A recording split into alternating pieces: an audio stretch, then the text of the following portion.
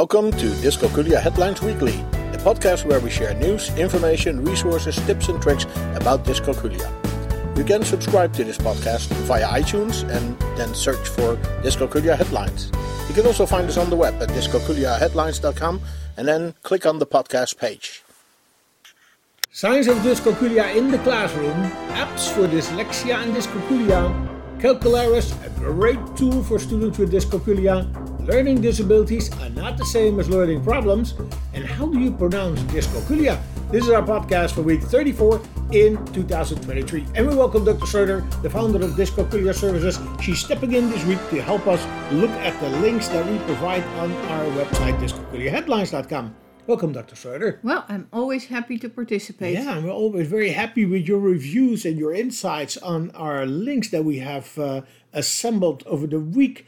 Now, the first one is about signs of dyscalculia in the classroom. That sounds important. Yes. And this comes from a website with a very funny name. It's called The Purple Giraffe. The Purple Giraffe? Yes. It's a strange name, yes. Yeah, well, they have developed a great list with signs in the classroom that a child may have dyscalculia.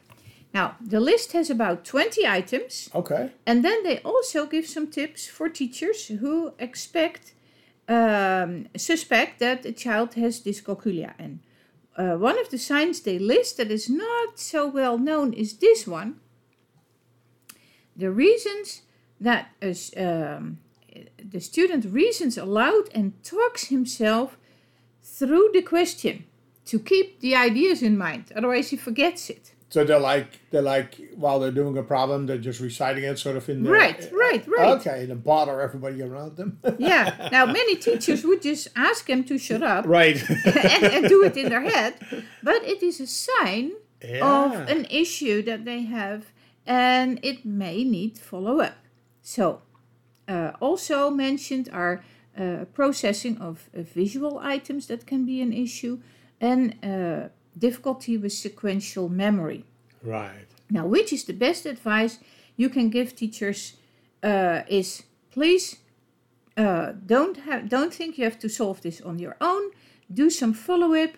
When you notice any signs, you do not have to tackle this on your own, but you can refer the child and the parents to someone who can actually do a diagnostic assessment and then work with the report that you get back to implement the accommodations and recommendations that are in there. That sounds like the best course of action for the teachers. They don't need to be, the specialist on everything. Now, the next link is about apps for dyslexia and dyscalculia. What can we learn here? Yeah, here is a page full of interesting apps for both dyslexia and other learning disability, also for organizational skills. And it comes from the website whizcase.com. And they may earn something when you click on the links, obviously. Okay. Right. But there were kickbacks there. yeah, the apps look good.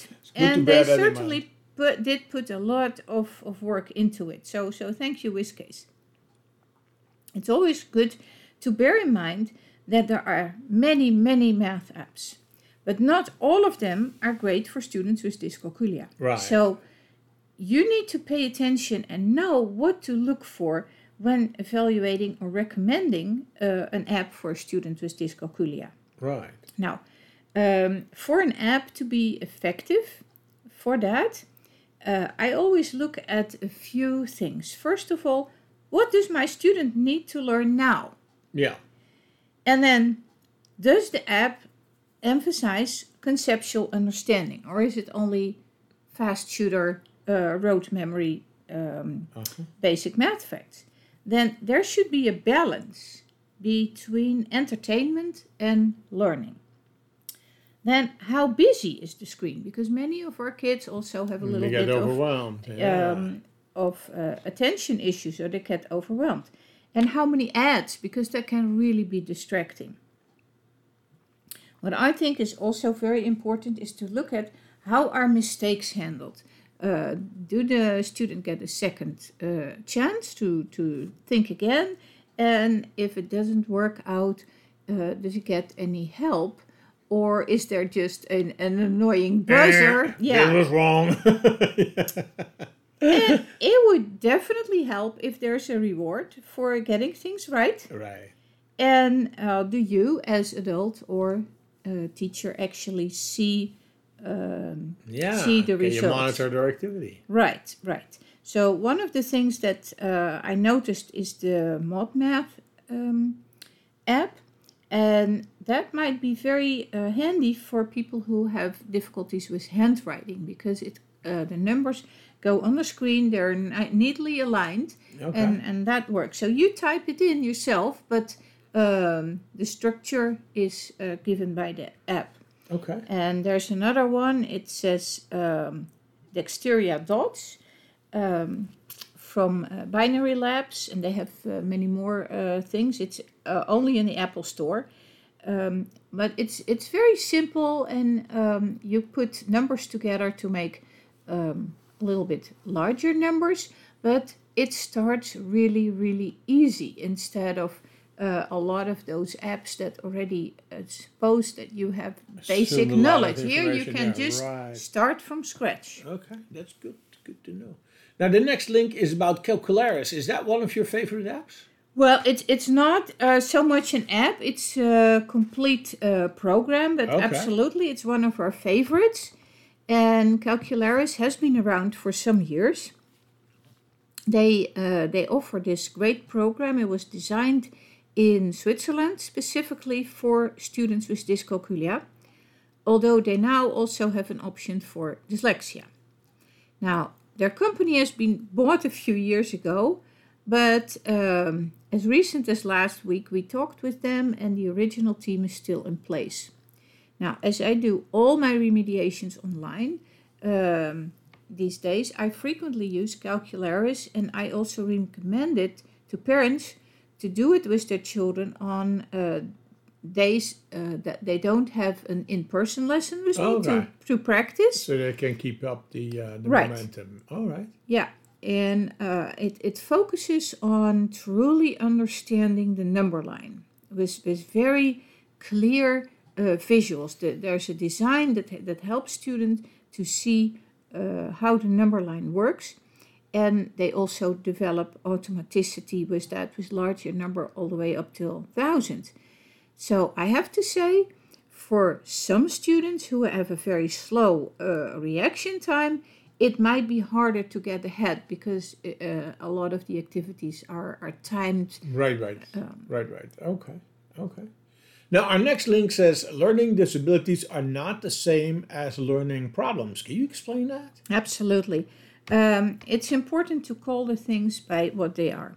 And Learning Disabilities Association of America came out with this caution that learning disabilities should not be confused with learning problems. The latter can result from a variety of things: visual difficulties, hearing problems, motor impairments, maybe an intellectual handicap, emotional distress, or also external disadvantages. I just want to mention poverty or malnutrition, kids that arrive in school without a breakfast. So a learning disability is inborn. So they are the result of the brains that are there at birth, and they are differently organized, differently structured than the brains of other people. Or it can also happen as a result of an accident. Now, some people can get easily confused, but there are different resources and different approaches in how to help people who have this.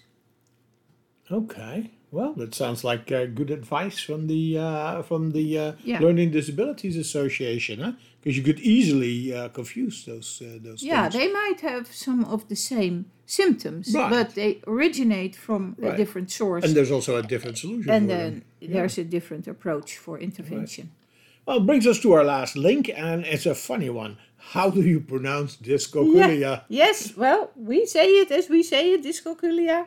And actually, with my Dutch accent, I'm probably the wrong person to ask. The good people from Audio Digital have gone out and assembled a few sources where people pronounce it. Good to listen to. Now, in my view, it's not the most important thing, though. Many people get confused these days as the DSM, the large list of diseases and issues, has deleted the word dyscalculia and dyslexia from their book. Oh, that's right. A couple of years ago, huh? Right. And now people tell us that their psychologist has come up with a diagnosis of a learning disability in the area of math, but did not mention that it's dyscalculia. Oh, that's funny.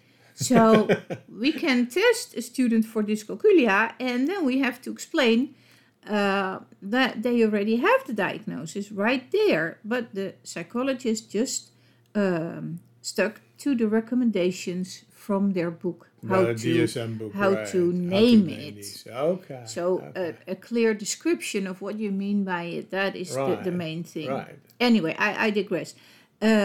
But about the pronunciation, I wish we had recorded all calls we get, and I'm sure we could play back a dozen different ways that we have heard people say dyscalculia and asked information about it. Now, it doesn't matter. Important is that they have recognized it and they are active in pursuing solutions for it. That is right. And then it doesn't matter how you call it. Yeah, more known out there in both with the general public and with all the teachers and counselors. Definitely. Well, thank you, Dr. Schroeder, for your insights this week. Hope to see you again next week. Dr. Schroeder is the founder of dyscalculiaservices.com. And you can follow her on the web. She's on Twitter. She's on Facebook.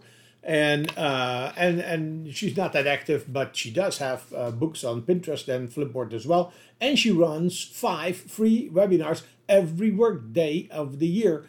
And you can sign up for those at webinars.dyscalculiatrainingcenter.com. Dyscalculia Headlines Weekly is a production from dyscalculiaheadlines.com. You can find us on the web at dyscalculiaheadlines.com, and we are on Twitter at dyscalculiahead. You can also find us on Facebook. We have a board on Pinterest and on Flipboard. Search for Dyscalculia Headlines or follow the links on our webpage. You can send your questions, comments and contributions to communications@dyscalculiaheadlines.com, and we may even discuss it in one of our upcoming podcasts. We hope this was useful for you, and until next week, you can count on us.